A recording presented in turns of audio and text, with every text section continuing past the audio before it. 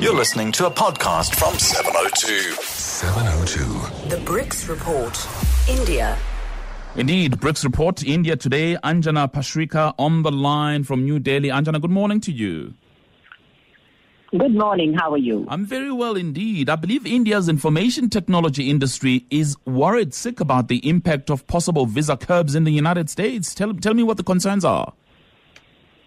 Well, yes, a bill introduced in the U.S. House of Representatives last week proposes to more than double the minimum salary for granted temporary work visas in the U.S. Now, that's a huge hit for India's IT companies.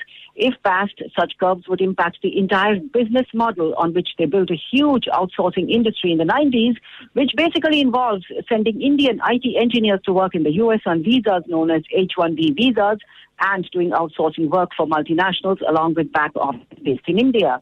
Now, President Trump, as we all know, wants to cut down on foreign workers in the U.S. and in fact stricter curbs on these visas to boost local employment. But hiring locally would be very expensive for Indian companies, so this will essentially impact their profits in a big way. Now, 60% of the $100 billion software exports from India go to the U.S. market, so there are serious worries about how this will all play out. Stocks of Indian IT companies have crashed. And yes, perhaps the flow of thousands of Indian software engineers to the U.S. in the last 2 decades may be stemmed. Very interesting one indeed there, Anjana. So here in South Africa today, there will be a signing ceremony for a minimum wage. It's 20 Rand per hour. But I see India is exploring the idea of a universal basic income for its citizens. Yes, this is a pretty radical concept that was floated in the country's annual economic survey, which was put out last week. And at this point of time, it does not really appear feasible. Still, the idea is gaining momentum. The proposal is to substitute billions of dollars that India already spends on subsidies to give poor people food, fuel, some employment, with a basic monthly income.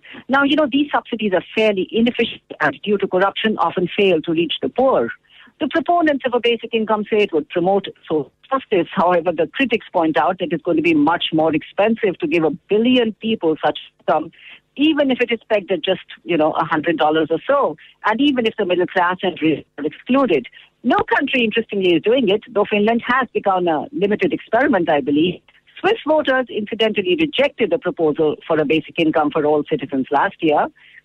There is also, of course, stressed it's a concept, but it says it is the right time for deliberation on an idea, and it is going to explore it in the months and years to come. Oh, very interesting indeed. And I know that even here, some people have suggested that we need a discussion about the universal basic income for the poorest in our country.